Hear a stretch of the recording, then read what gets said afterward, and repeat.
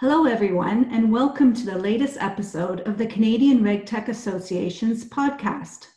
On today's episode, we will be discussing a relatively new field of leadership in the artificial intelligence era, decision intelligence. I will let the panelists expand on the definition later, but essentially, decision intelligence is the discipline of applying artificial intelligence and machine learning techniques to turn information or actions into better outcomes. It is a vital science within the field of data science to help optimize business decisions and to design and lead AI projects responsibly. My name is Donna Bales, and I'll be your host today. By way of background, I'm the co-founder of the Canadian RegTech Association and a practitioner focused on regulatory compliance, market structure, strategy, and business transformation. For those of you who don't know the Canadian RegTech Association, we are a not-for-profit focused on solving regulatory challenges through collaborative efforts between key RegTech stakeholders, the regulated entities, the technology vendors, and regulatory bodies. Joining me here today is Mark Buckless, Implementation Lead, Liquidity Technology at Scotiabank. Prior to Scotia and since 1996, Mark was a senior executive consultant in risk management and technology. He has led multiple regulatory implementations for capital and liquidity, and AML and KYC technology assessments and roadmaps for multiple banks in Canada and the US. Also here with me is Christopher J. Napoli, SVP Global Sales at DWO. DWO is a CRTA member firm. Christopher has more than 15 years experience in financial services, working across the globe. He is an expert in data-driven decision-making, having honed his skills by leading teams in sales, process improvement, and management consulting. Now at DWO, he leads the sales division, including business development, customer success, and growth strategies. So let's turn ourselves to the panel today. And Christopher, I'll start off with you. Can you just expand on the definition of decision intelligence? Sure, not a problem, Donna, and thank you for having me on the podcast. As complex as decision intelligence may sound, it really is just leveraging the latest that has come out in machine learning and artificial intelligence to truly augment human problem solving. Meaning there's a lot of predictive models that have come out or being developed internally from people within data science organizations. And it's truly there to give a recommendation of like what the next best action may be. So to make it relative, if you think about what a robo-advisor does for financial planning, where it advises and suggests what the next security should be in order to achieve, a alpha generation or a CAPM optimization. This is similar what decision intelligence is. It's just directed at different use cases. So you can give a recommendation of where you may want to increase revenue. The solution may be able to help you mitigate risk. And at the same token, advise in a more proactive way as data comes in what we can or what our options are for certain processes. So I hope that's a good explanation for you. And let me know if there's anything else you'd like to add to that, Mark. Thanks very much, Christopher, and thanks also, Donna, for the introduction. I might quickly hesitate to point out that, of course, any opinions I talk to today are my own. But I mean, if we look at those kind of use cases, I think I agree with you. This is a state where we're looking at the next step of automation, and a lot of automation to date has really focused on taking things where there is no decision, where there's simply a known rule that we follow. And I think really what we've taken a step here, the technology has now allowed us to do things that allow the technology to make decisions or recommendations. And some of them are actually very simple. We see them all the time in finance or in optical character recognition, where optical character recognition is used to, let's say, read an invoice. It's used online for chatbots, where the service is oftentimes provided by something that is robotic up to a certain point where it can make decisions and recommendations before passing on to something human. So I would agree. There's a lot of use cases generally in the industry, and I think it's an evolution of a path we've been on for a while, I think. Yeah, so it sounds like you're kind of moving to more the tactical and strategic phase of decisioning. Can we, if we look really at the Canadian marketplace, can you just discuss where you see decision intelligence helping within the regulatory framework? Sure, and go ahead, Mark. Go ahead. Yeah, go ahead. Yeah. I was going to say there are a couple of easy ones that jump out, and for me, a lot of the cases that come up where decision intelligence can help is where we produce a large volume of data through the process that needs people's attention, and you come up with the use of decision intelligence and credit scores, for example. And I think we see a lot of we see a lot in the area of anti-money laundering, where I know there have been applications generally, and I know those applications are starting to find their way into the Canadian marketplace. Chris? Yes, and to couple that, particularly for regulatory work, right? AML and KYC is a great area to kind of focus, because the initial challenges and what was used in that area was to try to make sure that there were flags, right? So when you knew that you may need to investigate a certain amount of a certain transaction and or a customer in the way of knowing of the KYC and the KYD frameworks. What has happened though is that overwhelming a lot of flags have actually been popped up, whether they're false positives, whether they're false negatives, etc. But they do all require investigation. So where you can point decision intelligence into that process is perhaps even an ordinal ranking system of which triggers and which accounts and which transactions really require the most amount of attention because they are highest of risk, and or the behavioral patterns are outliers based upon the bucketing or the segmentation that may be happening behind the scenes. So on top of that, that's a rather strong use case. We are also seeing areas within what you would call customer 360, also kind of understanding the touch points of organizations into a certain company. So if you take a look at an example at a bank, there's different touch points into the bank for an end user, various different parts, and getting a true picture of how best to help the client, or in this case, the individual with the bank account and or the relationship with the bank, is another example that we've seen this be levered throughout the industry. And I think, and Chris, this is one of those things you mentioned, rules in AML.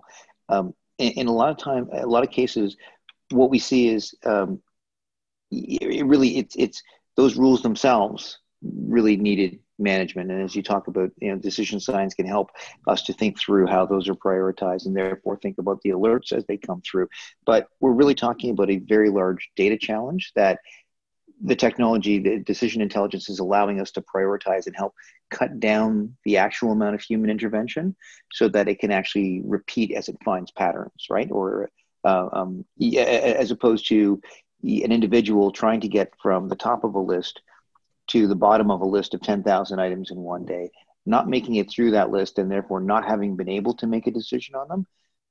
Really what the technology can do, partially using a rule as specified and partly using priorities and past history, that technology can reduce the giant amounts of data transmission that we have and allow us to not miss critical things because they can only flag, they will then, we can queue them so they will flag to a user only the ones that are kind of most important to them, if that makes sense. Yes, I agree. And in fact, at the point that we're chatting about tactical and strategic use cases, and part of what we do here at Duo, actually the way that we deploy our platform is we go in what we call as a SEAL-based approach. So what that means is sense, explore, act, and then learn. And that last piece, right, the sense part is when the triggers go on. The explore is when you're really looking to see what you can or what you're being recommended to do, ultimately then taking an action. But the platform in and of itself, and this is really when we're starting to move from tactical solutions into enterprise and larger scale strategic deployments of solutions around artificial intelligence, the feedback loop needs to exist so that the system can learn, right? And so in the event that you're either accepting or not accepting a recommendation from these levels of platforms and systems, are there ways to learn to improve the model prediction, right? And that's truly where it is. Or are there ways to learn where deviations where the recommended action may have been a better action in order to improve in areas, right? To truly help human behavior, right? Reduce what we would call that cognitive friction and be able to focus on the higher priority items first and leave the lower priorities, if it's possible, to more of a, I wouldn't say a process automation, but in more of a line of prioritization for where human capital needs to be focused and take a look at it. I think the last piece there that I would like to say is particularly the tactical and the operational and the enterprise use cases is that what truly happens in organizations is there's a lot of organizations, departments are siloed, but an output of one organization or one decision is an input to another. So as you kind of break down these walls and think about how to truly develop an exponential unlocking of potential talent and applications of AI, having a framework or a understanding of how one action is an input to another, and you can truly try to help humans get to decisions faster as you lever a consistent tool about how to deploy these types of solutions. Go ahead. And Chris, if we think sort of strategically about this, I mean, we very quickly get to a point where not only do we start doing the work differently, we can dramatically improve the productivity of the people or the people in the system as a whole. But I think, especially as we think about this, even from, and I think we've almost started taking this from a financial institution perspective, but I think it really works on both sides. On the other side of all of the regulatory information that is submitted, all the regulatory applications that are submitted, and of course, all of the AML and KYC information that gets submitted to regulators, we've got overwhelmed regulators. And in the case of something like AML and KYC, we've got national police and local police overwhelmed with signals they may be getting from the information. Anything they can do to help pare down even further the information and find links also helps them, I think, right? Yes, it definitely does. And part of the way that regulatory agencies have gone about receiving information from the organizations of which are within their mandate, right, is they've kind of passed down the structurizing or turning, say, unstructured information into structured information through how they go about doing reporting. So at least in the States here, I'm sure as well in all of the provincial areas in Canada, they normally have to send reports, right, to the regulators in either XBRL, XML, or some structured data format.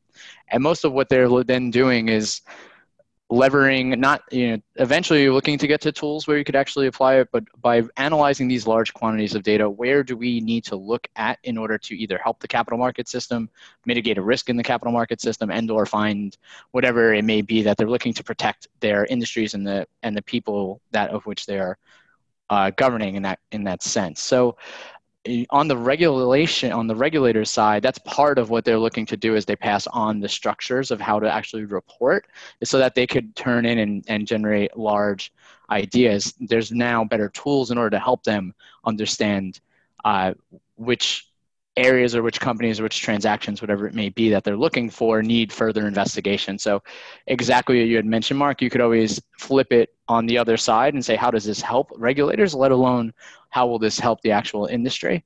And I know for myself, if we could point a solution like this into say which one of my Zoom meetings I need to take, as opposed to which ones can be done in an email, I think that would be a fantastic application. I just don't think that we're there just yet. Probably that's not, but I mean, that's an interesting what you're saying right now, because you're talking a lot about scale. Like, with the AML application, there's scale to those types of engagements, because of the amount of data, as Mark was saying. How does what have you seen in terms of management of that? Like, because it's quite there's a technology component, there's a culture shift, there's, like, as you guys have touched upon already, like there's that reporting angle to management and board and to the regulators. Like, how does that, how do you start implementing something like this when there's just so many different aspects and considerations? There are a lot of prerequisites, and we're entering into a bit of a revolution similar to the one that we entered into with offshoring a number of years ago, where we figured out we could take processes and take them and put them in different parts of the world for expense. We didn't figure out how to shrink the processes down. And I think this is really what this revolution is about, but it is also about, it changes the nature of the roles that remain for the humans involved. It takes away the roles of the individuals who have only been doing manual types of work that now the machines can start to do, or that the decision intelligence can start to do. It also does change a lot of the infrastructure. So effectively, you can no longer have paper-based forms, to make a very obvious example. You can no longer have paper-based forms when the information needs to be digitized, because a machine is going to have to be able to read them, to interpret them, pass them through rules, and then provide decision examples. So there's a number of things that really that become required, both in terms of the people and their roles and how you rewrite them and how you adjust them, and then the technology as well.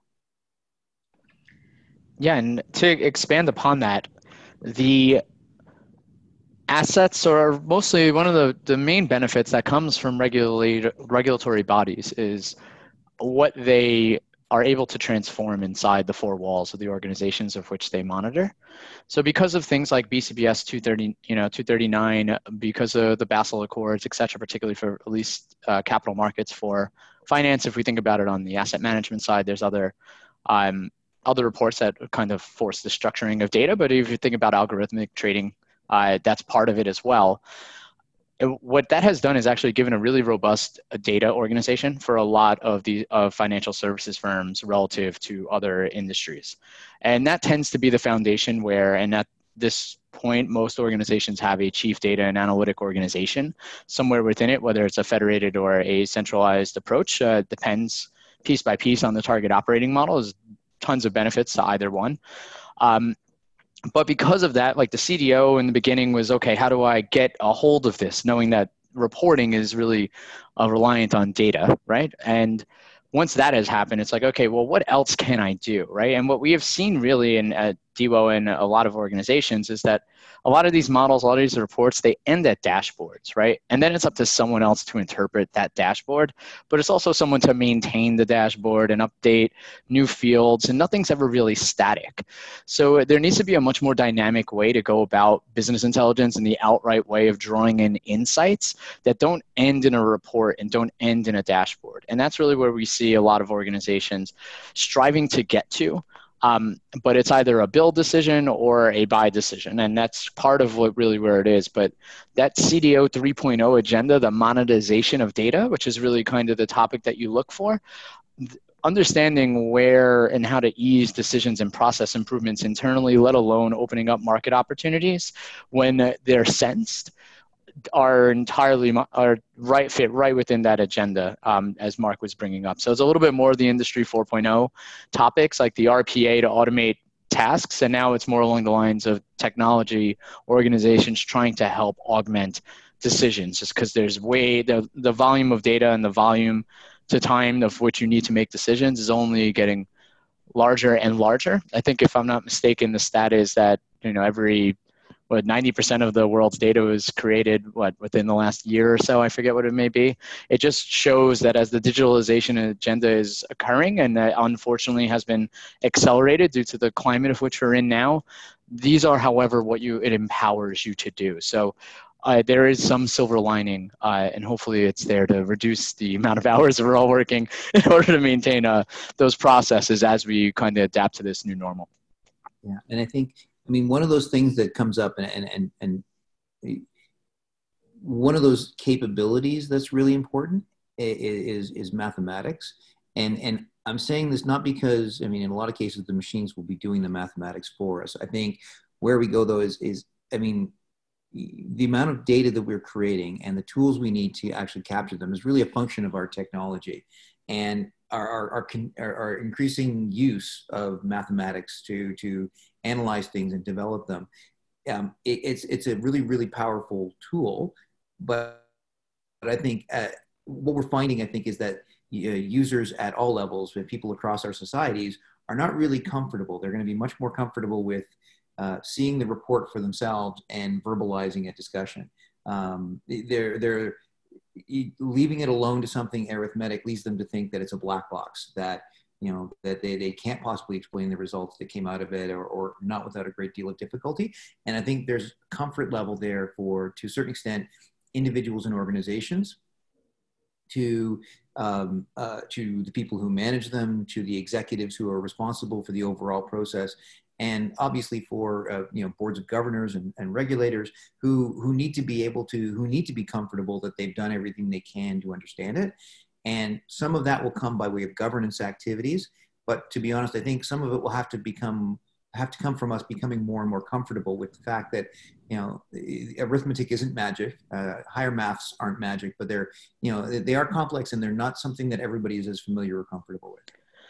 It seems like you do have to take the data and the quantitative aspect, but you have to transition it to a business speak almost, and that is not always easy. Is easy to do. I was wondering, when I'm hearing this, where are we in the maturity in Canada in this area? And have either of you within your firm or with your respective clients done some specific user cases to test this out? Yeah, and actually it's funny, Donna, because it's almost, the value proposition that we have here at Devo is exactly the two things we were just chatting about. It's contextualizing data, right? I think that's one of the hardest challenges, is that how do you make data not just be data, but put the business context on top of it? And then I think the second part of that equation is really, how do you take advanced mathematics and advanced technology like graph databases and truly have business people feel comfortable with the adoption of what is coming out, right? And those are the two main value propositions of the Devo platform, is to not have people worried about chi-squared tests or whether something's statistically significant up to a certain percentage, because that's the scary adoption part, right? That's the part that some individuals understand statistical probability inferencing, but in truth, how do you make it simpler, right? If you think about how Amazon goes about and just recommends the next product for you, right? It just knows the correlation between past behaviors of people buying item 1 with item 2. So you don't know that it's behind the scenes saying there's a 97-degree confidence indicator that this is also, if someone's going to make an additional purchase, this is what they are going to purchase. That's what gets recommended to you. So if you think of it from a recommendation standpoint, that's a way of kind of making it understand business context and moving forward. But it's exactly the solution that we have here at Devo that we're looking to take out to the Canadian marketplace, both in regulatory technology implications as well as things such as supply chain management, which has been a rather large topic that we've been working with some organizations, both north of the border and down here in the States, about how to improve or highlight risks or be more proactive in the supply chain management of integrity and so on and so forth. And that's not industry specific. So outside of financial services, where the assets are mostly digital, in other manufacturing, CPG, retail, it's more the physical location of logistics, all the way, a trend analysis and marketing, all the way to the replenishment of the actual item that you're positioning. And we've seen use cases and are working with a few organizations to help them in that regard. So, and I can add to that, my probably direct experience with decision intelligence comes from my prior experience as a consultant. But where I would say is I've worked with, what I've seen is it has started to appear in a number of small ways where, and what Chris said is correct. We need to be able to articulate it in a business, in a contextual way that works for individuals or so on. I think I would have to say we're at an early stage of adoption across the economy, but in many small ways. So it's absolutely true. Everyone actually is quite used to interacting with decision intelligence, and it's sending signals to them when they're on Amazon, and they just actually at this point, to a large extent, they don't really know it or recognize it as such. There's certainly, everybody's now heard all sorts of things about robo-advisors. I've seen lots of applications, and it was my experience there came out of RPA, where again, it was taking finance processes that are large volume, and it turns out that actually, in order to make the decision inferences, the RPA couldn't do it, but you needed optical character recognition and decision science around it, so that you could actually teach the machine what was a good invoice and a not so good invoice, or which information to pull off of an invoice. The sort of thing that you don't realize a person is doing, but it's predictive technology, and that sort of technology has really taken hold across finance organizations over the last few years. I know that I've seen still a fair amount of reticence to trust it all that much in other reporting applications. I think there's a sense where if something isn't repeated as often and it's not quite, you're not quite comfortable allowing a machine to try to make the inferences, there's definitely a caution in terms of taking it on. And I think that really brings us to regulation, where I'm hearing of and seeing certainly I've certainly heard of and encountered a fair amount of decision science in AML and KYC, specifically because, and I think this works because there's enough volume of activity that you can actually teach the machine where it can make inferences. I've seen vendor tools that do this, and I've seen, I know work's going on at some of the banks around Canada on applying this actively to their basically the large staffs that they have currently working on AML and the number of false positives that they're looking at. So I know there's a lot of work going there, but I think certainly in most regulatory applications, there's still a reticence and a hesitation to get there. Yeah, and I would say the one way that, and I agree wholeheartedly, so the way that Devo is trying to help solve that problem is by continually keeping a human in the loop, right? So it's really leveraging artificial intelligence to empower humans to make better decisions, but not replace them in their decisions, and particularly for regulators, because of the scrutiny of which models need to be under, bias analysis, and so on and so forth. You can't just deploy certain models to certain tasks, particularly within heavily regulated industries as financial services is. So by keeping that human in the loop is the way to get around kind of that black box approach, and also to generate confidence in the solution, right? I think some of the challenge with computer science / artificial intelligence based approaches is that people are looking for it almost to be wrong, to say, aha, see, look, this doesn't happen. But it's weird because it's almost like you're mining for the negative when if you actually looked back and you're like, well, 1 time out of 100, right, which would be a 99-degree confidence level. Yeah, it happens, right? And I think that's the hard part about adoption, even getting out of the statistical speak, is that even if you're 90% confident in something, which I think all of us would make that decision, it doesn't mean the 10% doesn't happen. Right. And there's a lot of harping on the 10% when it arrives and not enough reward for the 90% when it occurs.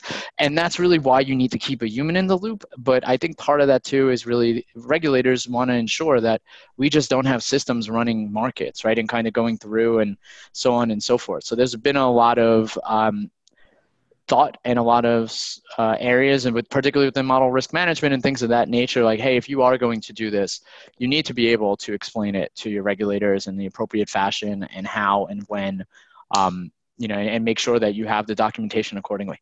So, that's part of this adoption as well within the space. And I think this goes back, I mean, like part of the stock market crashes of the 1980s actually originated with program trading, which then led to the imposition of circuit breakers prior to further crashes in the 1980s. And the program trading was an early set of highly automated trades that were put in response to certain market signals, and they very quickly got themselves out of control when the market went into a tailspin. And of course, since everybody was using roughly the same kind of market automated strategies, everyone got to see just what could happen if the machines weren't tuned properly. And I think that's where you see the human in the loop on this is going to continue. I think, and I think that describes why there's that kind of caution. I think as people get more comfortable, and I think certainly as we make, I'm going to say we need to make model governance around this real. I mean, not because you want to take the math and the statistical assessment of the parameters that you've put in and the algorithm that you use, but effectively you want to be able to explain why it is you came up with each of the decisions and each of the data samples that you use for training purposes. You want to be able to understand why the answers came out, and you want explainability to a high enough extent. And I think to do that, I think there's a certain amount of caution that has to be taken as we build out these models so that we can articulate it. And it has to be more than just a documentation effort to satisfy, satisfy regulatory requirements. It's got to be a conscious effort to think about what these things are, and then to run all of these models that way, so that there is always still a human in the loop someplace, both operationally, but also in terms of designing how we run a bank, or how we run the regulator that is interpreting the results for the industry, and so on. Thank you. That's I think we are running out of time, but I think that's a very important place to start. In terms of, or to stop. In terms of talking about the governance and what kind of the next steps that need to take place in that area. Just to finish things off, can you both just very, very quickly give us a little prediction on where this might be in like 5 years, starting with Mark? Okay, sure. I think in 5 years we will have had a major breakthrough. I think in 5 years it will be ubiquitous in anti-money laundering and KYC, both because of the volumes of data and because of the regulatory pressure to find the so-called needle in the haystack. And I think that will mean that we'll make real progress in other areas and finding other areas to apply it across the industry. Yeah, and I would say that most of in 5 years, it'll probably harp on where a lot of the current AI and machine learning use cases actually exist, and just kind of move it to the next step. So within, say, fraud detection, I would say within customer 360 is probably, as mentioned before, another area. We're working with a few organizations around credit risk and the ability to maintain and kind of leverage this type of technology in order to mitigate risk of risky assets and or risky accounts or clients. And then on the other side, to try to optimize account receivables for cash flow purposes, given where we are. So the use cases will probably continue to spin. And I believe the technology that we're talking about here will help it be easier for all of us to go about our jobs and our tasks, and particularly, as Industry 4.0 continues moving forward, and 5G is there to create even more data if we didn't have enough already. So, it's going to continually evolve, and hopefully it'll help us in all of our day-to-day tasks as we move forward. Perfect. Well, thank you both for joining us today and providing your insights. And thank you to all the listeners on this podcast. And just keep watching our website for our upcoming podcasts. Our next one will be on quantum computing. Thank you. Thank you very much, Donna. Thank you, everybody. Thank you. Thanks, Chris. You too, Mark. Okay. Just give me a sec, guys.